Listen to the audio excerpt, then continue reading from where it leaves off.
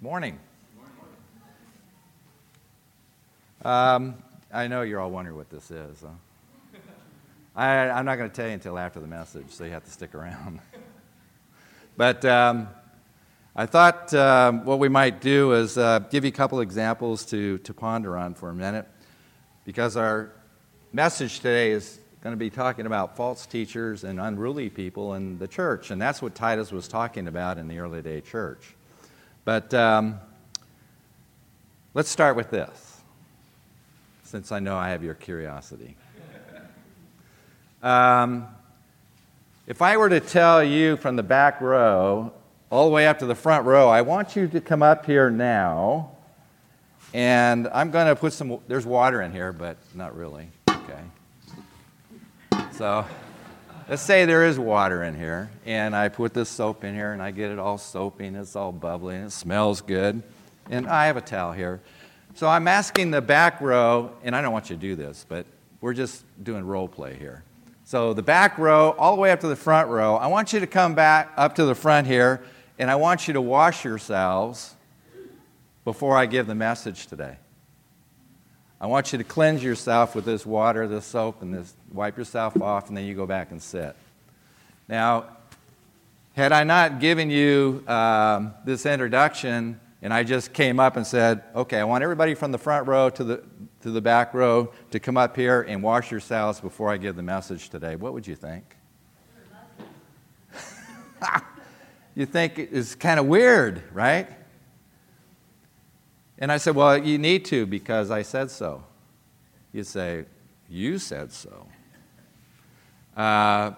Well, you'd want to say, what does God's Word say about that? Is there anything in God's Word that says anything about cleansing yourself ceremonially?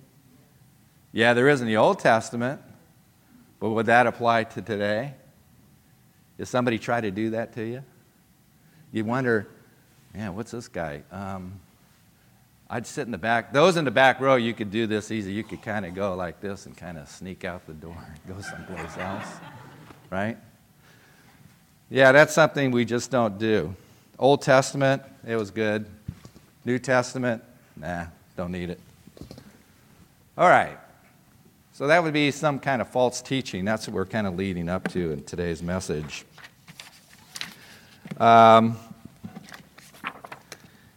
For those that are visiting with us, we've been doing a series in Titus, and let me kind of give you a summary of where we've come from so far.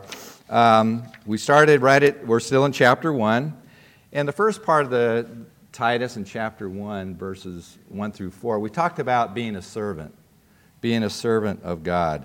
And we learned that it requires knowing what your calling is as a servant, knowing the truth from God's Word, and requires knowing your audience. And then we also learn, as God's people, what it was in verse 5 through 7 of being Christ's church.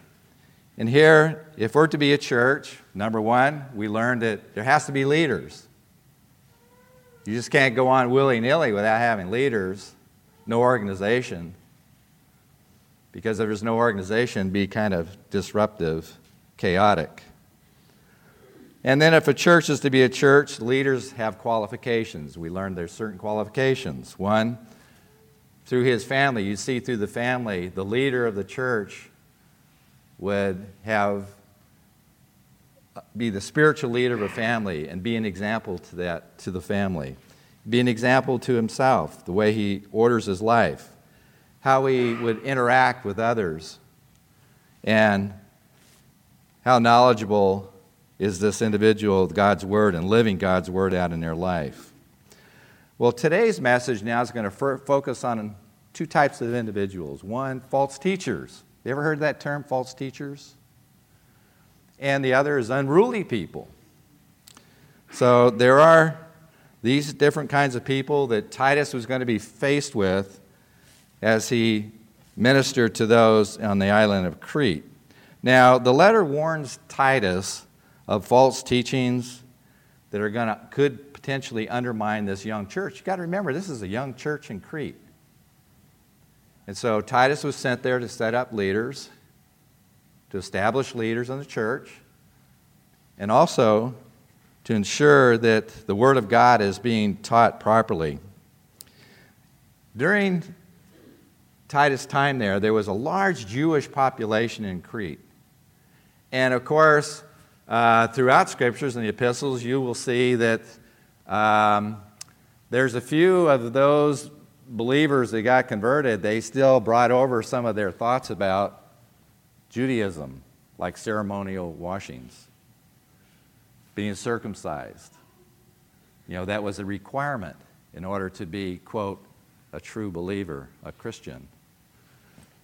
So Titus warns of some of these false teachings that could undermine the church. So Paul, he gives advice and instructions now to all kinds of people there in this young church. And just like you walk in here, we're all different, aren't we? We have different characters. We are young people. There's people from different cultures, men and women, lots of different types of people. And so Titus is warned by Paul, you're going to be dealing with all these kinds of people in Crete. And so beware of the kinds of people you'll be working with so you can be effective. And he exhorted Titus to keep a close eye on the people in Crete, a very close eye, and to reprove them with severity, as the people there were addicted to lying. They were addicted to wickedness, idleness, and they were addicted to having this desire for financial gain. That's what the culture was like then when Titus was on the island of Crete. So Titus was called to oppose their vain traditions, their Jewish fables, and at the same time to show them that the observation of the laws and ceremonies are no longer in effect. It's no longer in effect. So let's read through Titus chapter 1, verses, is the TV's not on up here. That way I don't have to look backwards. Sometimes I wish I had eyes in the back of my head, but that was the best thing you ever did, Don, is to get that screen up there when it works. Okay. All right. So, Titus chapter 1, verses 10 through 16. For there are many insubordinate, both idle talkers and deceivers, especially those of the circumcision, whose mouths must be stopped, who subvert whole households, teaching things which they ought not, for the sake of dishonest gain. One of them, a prophet of their own, said, Cretians are always liars, evil beasts, lazy gluttons. This testimony is true. Therefore, rebuke them sharply, that they may be sound in faith, not giving heed to Jewish fables and the commandments of men who turn from the truth. To the pure, all things are pure, but to those who are defiled and unbelieving, nothing is pure, but even their mind, their conscience are defiled. They profess to know God, but in works they deny Him, being abominable, disobedient, and disqualified for every good work. Do you see any political correctness here in Paul? Not at all. We're so used to political correctness in our society today. If we came out and made a statement like this in the public, we would be on the news immediately. There's no political correctness here with Paul. He tells it like it is. This is the way it was. So there's no misunderstanding here of what was going on in Crete.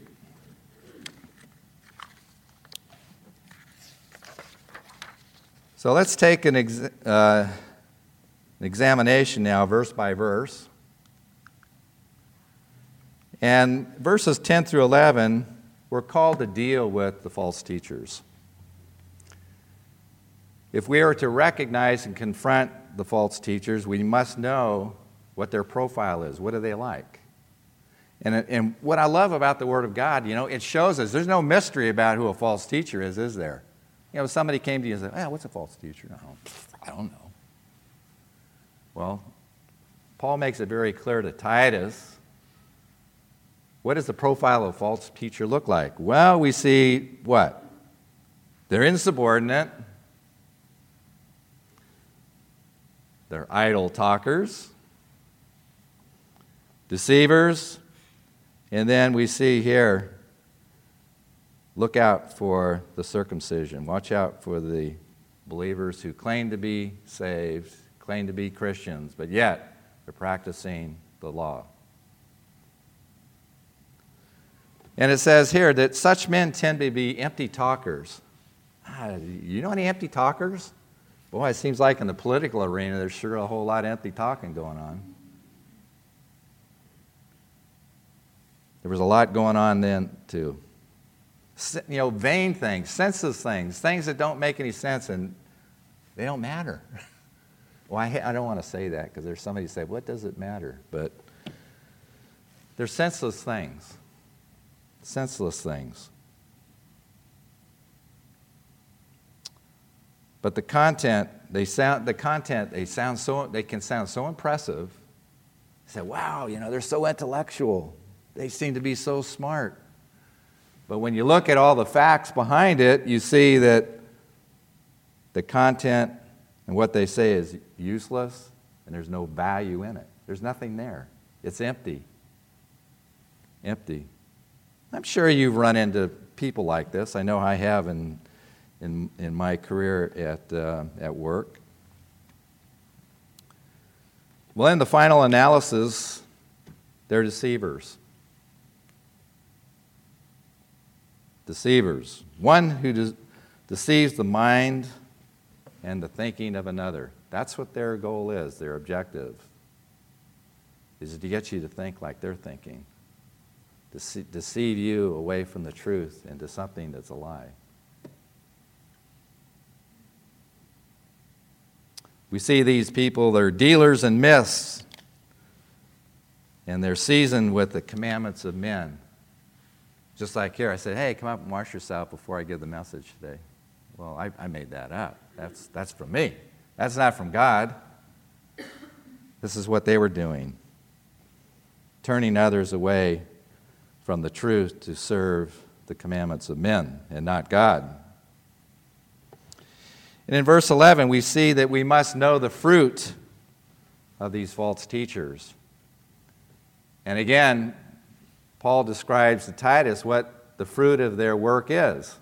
He's very clear on it. Again, no political correctness here. I like this, whose mouths must be stopped. Boy, have you ever said that to anybody? Your mouth must be stopped. I know sometimes I think that. We see mouths that are unstoppable. They just keeps flapping, just keeps going. You can't convince them about anything. They just keep going, go, go, go, go. And the unfortunate thing, they subvert households, teaching untruths, polluting the whole family.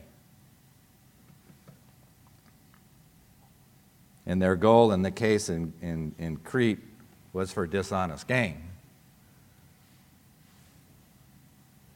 Well, false teachers are silenced by having their teachings refuted by godly leaders and believers who know the Word of God. That's how you do it. You refute what they believe by the truth of God's Word. When you encounter somebody like this, don't quarrel with them. Listen to what they have to say, and with great patience, think through what does the Word of God have in mind to contradict and refute what they're saying to you. And that takes patience. Because I know me, sometimes I want to get in there and, jump right in there and cut them off, right? Hey, you can't believe that. That's what the Word of God said. Well, you got to not quarrel. Quarrel is just going to escalate, and the voices are going to rise, get higher and higher and higher. Before you know it, you're not listening to them, they're not listening to you. So it takes patience. It takes patience It's interesting, we were having this conversation a few weeks ago, Jake. Remember, we were talking about somebody that was saying something that was kind of off, and the conversation started escalating, and then you got to a point, conversation done, we're not going anywhere. Thing is, you don't want to argue. But just remember this, if they don't listen and they want to argue, even the Word of God has a message for them. And this is something I learned early on in my Christian walk. And I never lost this. It's in 2 John chapter 1, verse 10 through 11. If anyone comes to you and does not bring this doctrine, do not receive them into your what? Into your house. Nor greet them. For he who greets him shares in his evil deeds. Interesting, isn't it? See, the Lord knows what could happen. You too could begin to believe on what is a false lie. But don't even greet them. Refute their teaching, and refuting false teaching requires, one, to understand where the source of truth is. Do you understand where the source of truth comes from? What is it? What's your source of truth? The Bible. That's our source of truth. Well, here's mine now, so it's the Bible. That's where I go for the source of truth.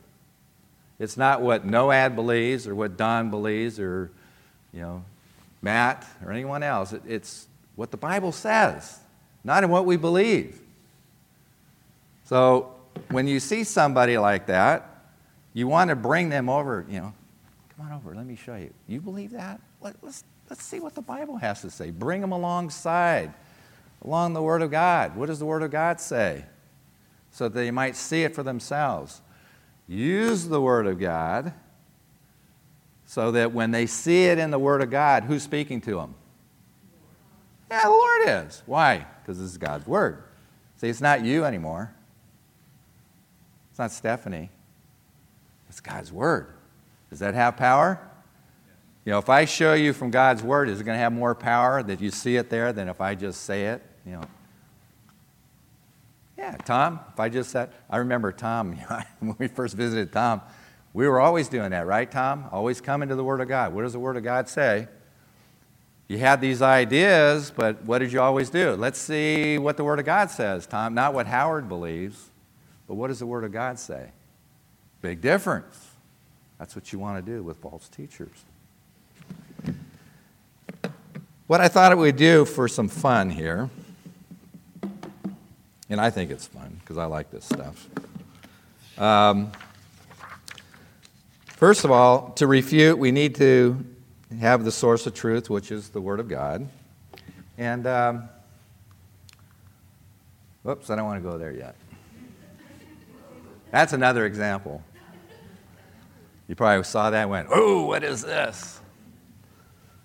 I think Dorothy and Angelo might know what that was.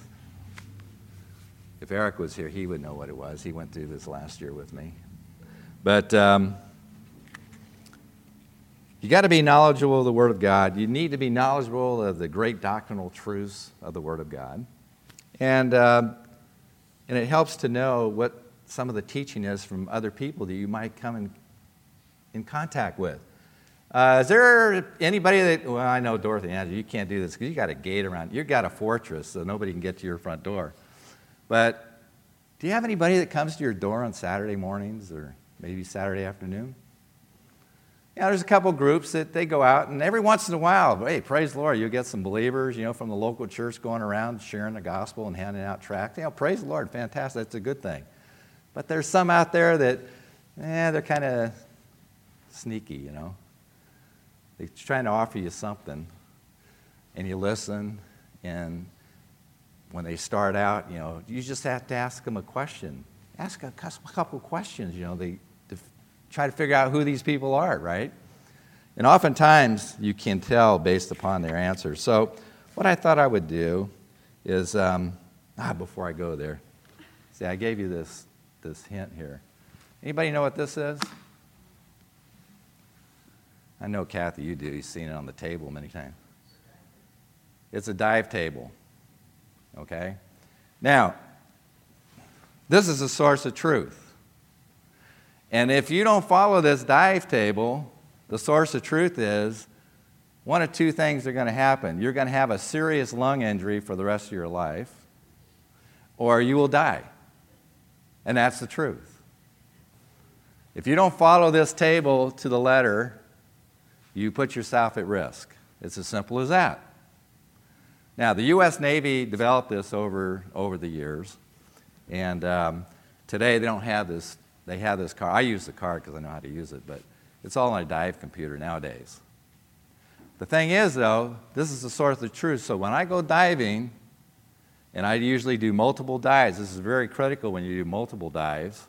The reason why is there's a lot of physiological changes going on and physics going on in your body because you're breathing in compressed gas. When you breathe in compressed gas and you go down to 2, 3, 4, 5 atmospheres, breathing compressed gas, there's a big change that's going on in your body with compressed gas. Like you breathe in 21% oxygen, and how many percent nitrogen? 79.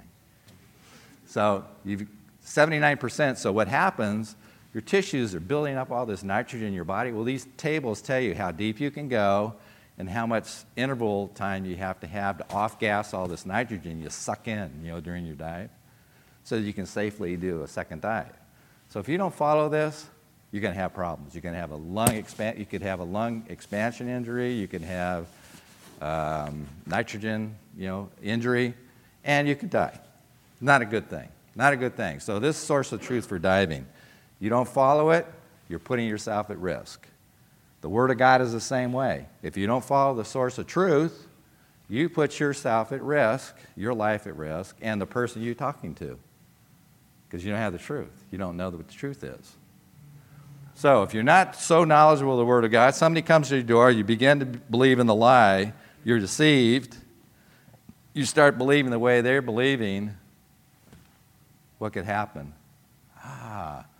You actually could turn away from the faith. Or if you're not a believer, but you've been hearing Christian teaching, you've been hearing teachings of this group and this group and this group, and then you finally lean over to this other group and not the true gospel, what could happen? Your eternal life is in jeopardy. In jeopardy. That's not a good thing. Not a good thing. So, what I've done is here's the source of truth. The Bible. Here's some verses. You might want to jot them down. Hopefully you can see it. I can see it from here. And I have not so good eyesight. But we see from the Word of God that this is our authority. And it's very important that we understand the authority of the Scriptures. I like the top one. It says, all Scripture is inspired by who? Does it say inspired by man? No, inspired by God. And the purpose, what's the purpose? The last part. God may be complete. Okay? The men of God may be what? Complete and thoroughly equipped for every good work. I like that. Thoroughly equipped, not just partially, haphazardly, but thoroughly equipped for every good work. That's why it's important to know the Word of God, to be equipped. Okay? It's like when I use that dive table, I go out diving, I do 4 or 5 dives every day. I got to be equipped and either understand that dive table and use it for every dive, or I use my dive computer. I use my dive computer, I cheat because it's simpler to use. But I have to do that. If I don't do that, I'm putting my life at risk, and Kathy's going to hear from me, and I'll hear from her saying, hey, you're not taking care of yourself. You need to take care of yourself, especially when you're 6,000, 7,000 miles away from home, and we're trying to communicate. And so I know she's worried, but I always let her know that I follow the rules. If she knew I didn't follow the rules, she'd be super worried. Okay, so here's some verses about how important it is that the Bible is seen as the authority of what we use. Now, in the Bible, it tells us clearly who God is. Who is God? Well, it says in the beginning, God created the heavens and the earth. Do you all believe that? I do, because it says so. Isn't it interesting when you get all these individuals on these Discovery channels and History channels, they're all trying to figure out who created the earth. They're still looking for signals from outer space. Sorry, Sam's in the satellite industry, but they're out there looking for these radio signals of hoping there's life out there. And every time I see this on the History Channel, I say, man, they're spending all these billions of dollars. It's real easy. Look at Genesis chapter 1. God created it all. It's simple, right? It's not hard. Okay. And we see that he's only God. And point here, there's how many gods are there? One. Now, and I know in our mind we say, okay, there's God the Father, God the Holy Spirit, and what else? God the Son. Okay?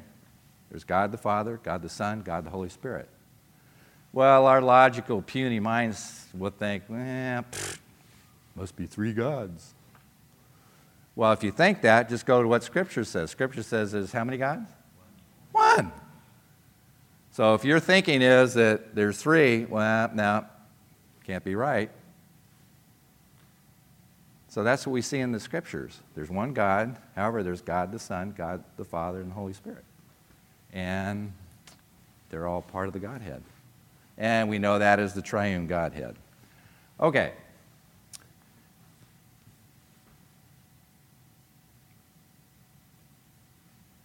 All right. So this is some key scriptures on validating who God is. Now, if you have some people, have you heard of Jehovah's Witnesses? I was thinking, I'm not going to even put the name up there. But I thought, no, I'm going to put the name there because you got to know who you're dealing with. If somebody says they have a Jehovah's Witness background, you need to know what they believe. Because if you don't understand what they believe, you don't know how to talk to them. You need to know what they believe so you can refute it from the Scriptures should you get in a conversation with them. Now, I love it when they come to my door because there's usually two people. There's a leader and there's a trainee. Now, the leader usually is pretty hardcore. They'll take a lot of these beliefs and they'll come up with something to excuse it all. But the trainee is pretty new. So I use the word of God. I just open it up, and I even let them pull out their Bible, and I'll use their own Bibles, okay, and go through this. What do they believe? Well, let's take a look here. Jesus Christ is not one God with the Father. If somebody said that to you, how would you refute that? Could you refute that statement? Should they say that to you? You should be able to through the Word if you know it. Okay?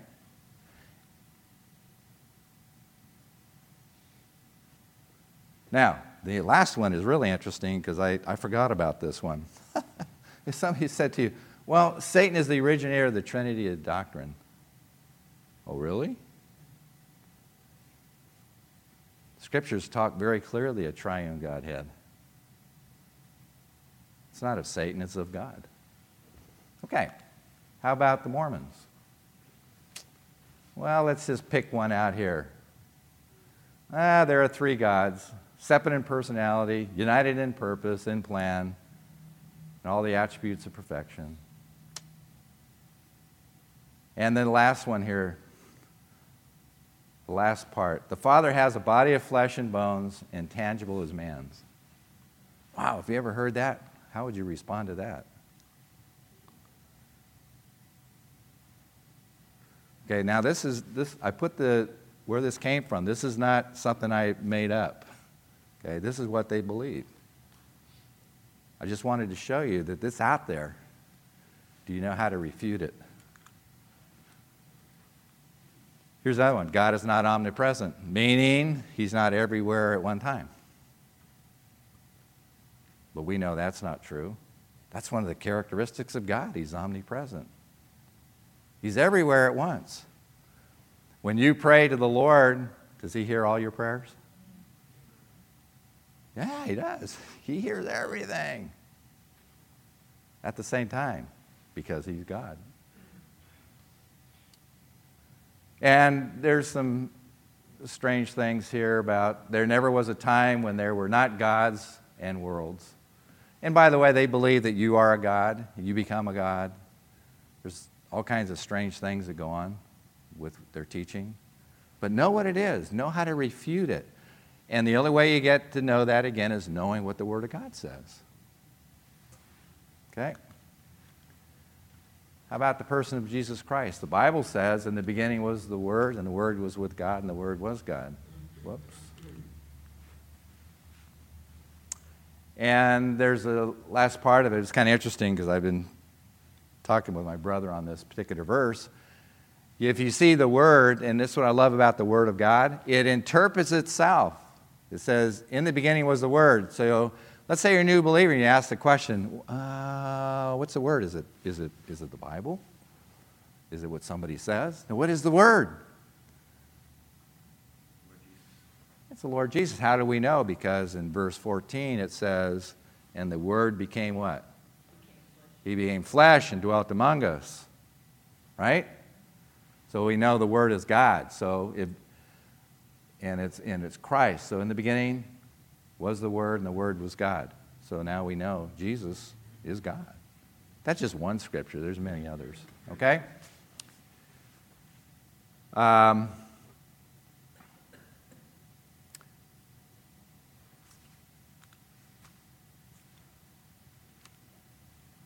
Here's some other verses you might write down about the person of Christ. And this is a good one too. If Christ had not been raised, your faith is futile. Well, that's a key one, isn't it? Your faith isn't futile. Your faith is futile if he had not risen from the dead. Reasoning. Christ went to the cross to pay the penalty of your sin. There was a penalty to be paid. Jesus stood there for you. He paid your price. You should have been there. I should have been there, but he was there. He paid the price, the ultimate sacrifice. Now, sin requires a penalty, doesn't it? God says there's a penalty, and the penalty is death. He's very clear on that. So, if the Father was not satisfied with his Son dying on the cross, would his Son risen from the dead? No. But the fact he did rise from the dead showed the penalty was paid. It was paid in full. And the Lord said on the cross, it is finished. It was paid. And the resurrection is just proof that he rose from the dead. The penalty was paid for the sins of each one of us. That's amazing. Okay? Very key. Well, JW's. He's not the Jehovah God. He is not God.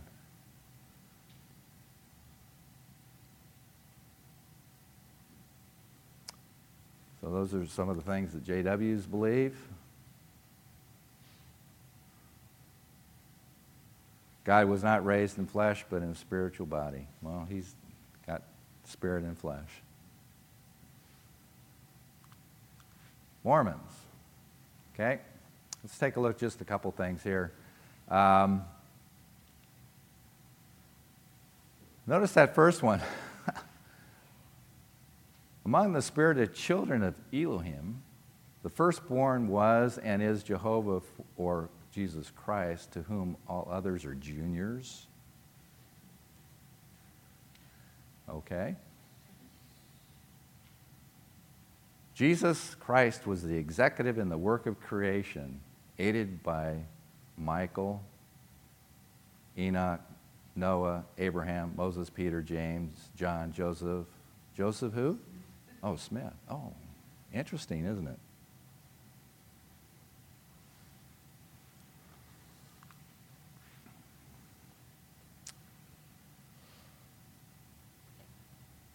And then he is essentially greater than all others because of his unique status in the flesh as the offspring of a mortal mother and an immortal or resurrected and glorified Father. Don, could you explain that one to me later? I mean, this is so out of touch with the Scriptures. But again, I want you to know what you're faced with. This is what they believe. He died on the cross, rose again, is coming again in power and glory to set up his kingdom on earth. Okay? Sin. The area of sin. There's none righteous, not even one. It's pretty straightforward, isn't it? There's none that is good. We all have sinned, and we all fall short of the glory of God. Everyone who sins breaks the law. In fact, sin is lawlessness. These are some of the verses on sin. And the JWs believe that sin is falling short of God's mark of perfection, transgression of his own righteous law. No descendant of Adam is free from sin, all inherit it from the first man. Sounds so good so far. Everyone is born into sin. Sounds good so far.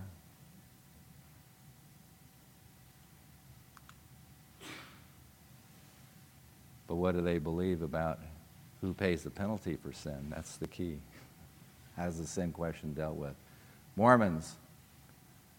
Now this is one that I forgot about.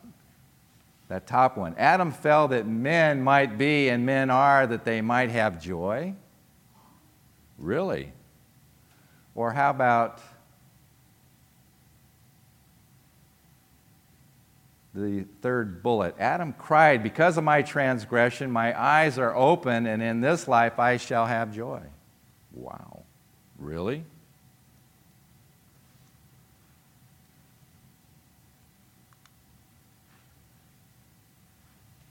Simple. Salvation is through Christ. Here's some other verses. It's through Christ alone. It's nothing else. It's as simple as that. Through Christ alone. Whoever believes in the Son has eternal life, but whoever rejects the Son shall not see life. That's pretty straightforward, isn't it? Simple as that.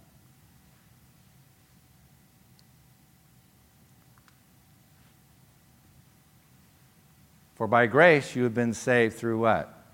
Faith. It's what you believe in Christ. That saves you. Your faith. It is not from yourselves. It is a gift of God. And I like this. Man, I'm glad the Lord finished this off with this. What? Not by works, so that what? No man should boast. Nobody's going to be boasting in heaven how they got there. They're going to be boasting in the Lord, saying, I got there because, Lord, your hands were pierced. Your hands were pierced, and you died on the cross for me. That's the only thing you can boast in. He is what you're going to be boasting in. It's the work of Christ. Okay?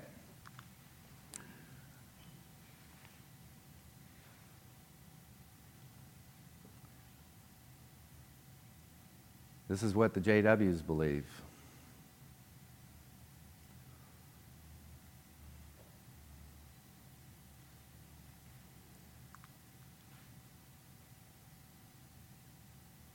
And if you want these later and write these down, you can go ahead. You need to move on here. And then salvation. Again, bottom line, salvation from Mormonism or JWs is all based on a system of works. I need to do something in order to be right with God. It's as simple as that. It's not based upon what Christ did on the cross. But I just wanted you to see some of the teachings that come out of some of these groups that come to your door. Okay, so to continue on here, we're called to deal with unruly people. There's going to be unruly people that come. You're going to run into these folks, but we're called to deal with them. And in this case, in 13 and 14, we have One of them, a prophet of their own, said, Cretians are always liars, evil beasts, and lazy gluttons. This testimony is true. This prophet was a Greek prophet, well known during Titus' time by the Cretan people. And he was a Greek, and he described the character of these Cretans very well. And what he said was absolutely true, because Paul knew of their character in Crete. And it lined up with what this son of Crete was saying about the Cretans. So it was true that they're liars, evil beasts. And what they will do is, as liars, they're really trying to promote their evil agenda, satanic agenda. And that's what it is. Nothing more than a satanic agenda against those who believe the true word. And they're characterized as useless, unproductive living people. That's what it says about lazy gluttons. There's nothing that satisfies their appetite. Nothing.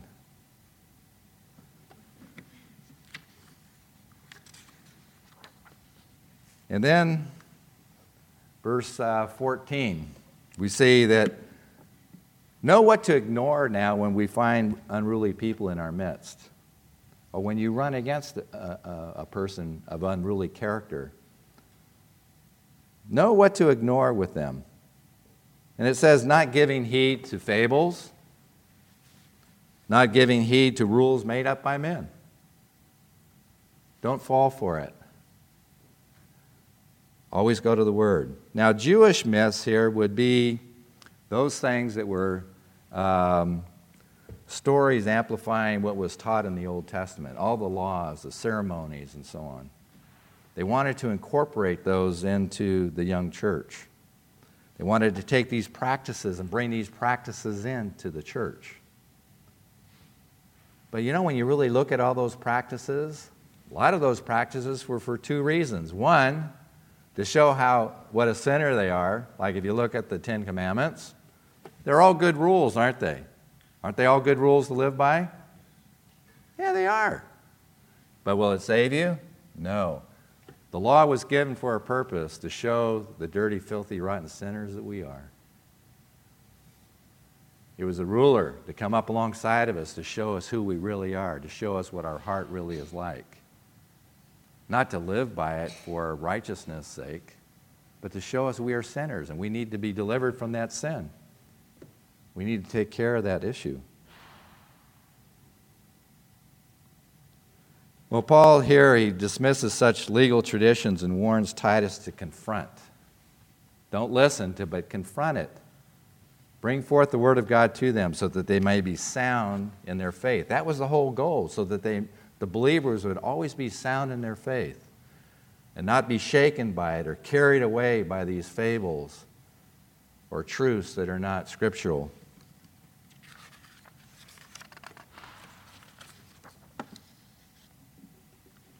And then in verse 15, know what to think with unruly people. Have an idea what they're thinking. To the pure, all things are pure, means those who truly believed in Christ, they're free from the law. And it means they're righteous before a holy God. Now, they're declared righteous. Every believer in this room is declared righteous before the Lord because of Christ's work on the cross. We're declared. But Noah, are you righteous? Are you made righteous? In Christ only, though, right? But we're not a righteous people, are we? We're still unrighteous. We're still sinners. We still have that character, that old nature.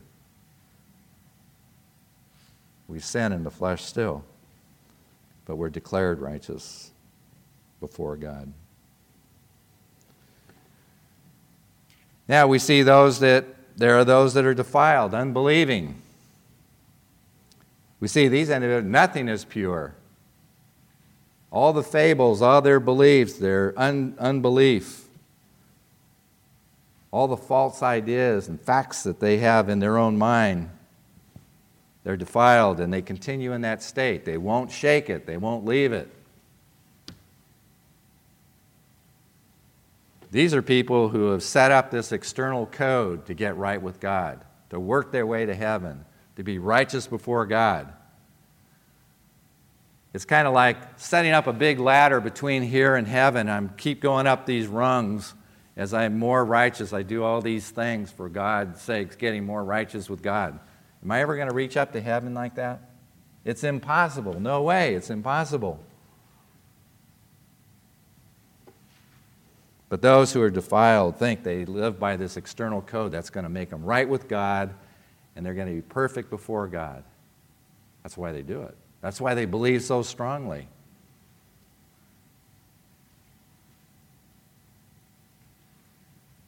They're unclean before God. They're going to fail to live up to that code.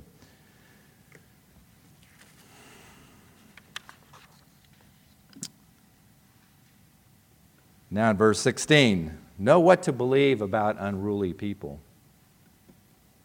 You see here a list of a profile here, what to believe. Yeah, they profess to know God.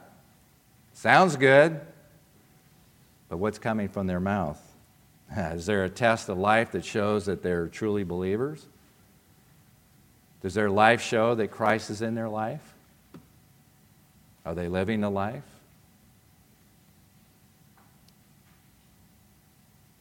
Well, here it shows their test shows the reality. False teachers, unruly people can be super highly religious people in their practice and what they say, but their actions often tell a truer tale of who they really are. The Lord says, you shall know them by their what? Fruit. You will know them by their fruit. And that's what Paul is saying to Titus. You're going to know them by their fruit. They're going to look religious. They're going to profess to know all these truths, but they deny the true God. Such people are not followers of Christ. They're not children of God.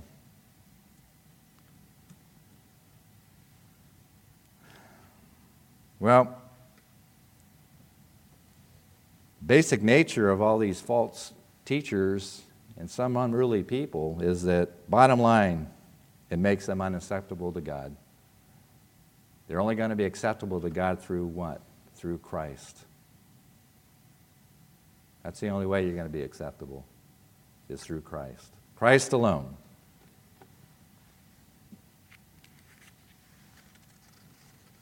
So when you see these folks, just ask yourself, do they bear the marks of a believer? Do they bear the marks of a child of God? Are they born again? If they're truly a child of God, they will resemble Christ-like character.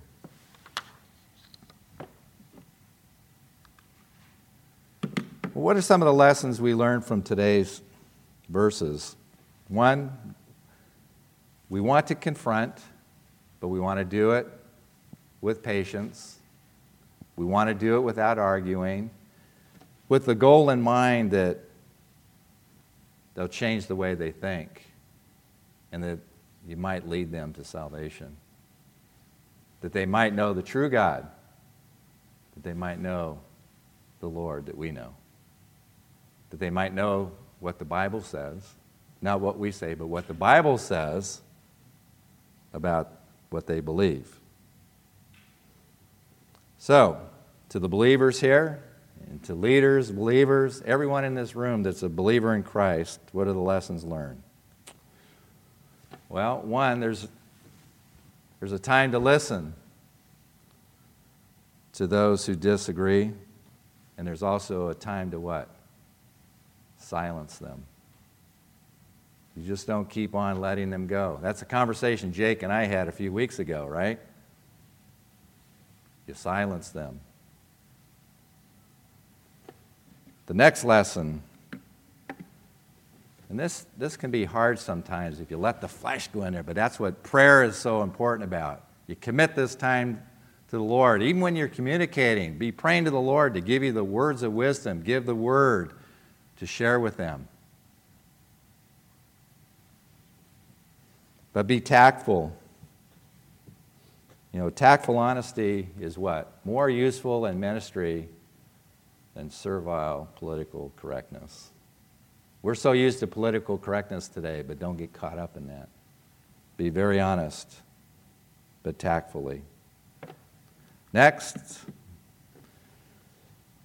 when you turn your ear to error, you turn your back on the truth. That's true. And lastly, actions often tell a truer tale than words. Your actions will show. Lessons learned from today's verses in Titus. Let's pray. Lord Jesus, we come here today and want to thank you, Lord, for your word. And that as it says, it equips us for every good work. And we know, Lord, we can trust in your word. We can always rely on it. There might be times we may not understand it, Lord, but we come to you that you might give us understanding. And for those things that we don't understand, we just believe by faith, Lord, because you wrote it. And Lord, make us men and women of the word. Make us people, Lord, who will go before this world today, who contradict your word, contradict your commandments, contradict everything you stand for, and that we might do it tactfully, that we might do it, that we might win souls for you, and that we might see the kingdom increase as a result of our contact with these individuals. So, Lord, we again thank you for the blessings of your word, and may we go out from this room today and be a people with a shining light to bring a light to the world into a dark world, Lord, who doesn't know you. And we do ask this in Jesus' name. Okay, Matt.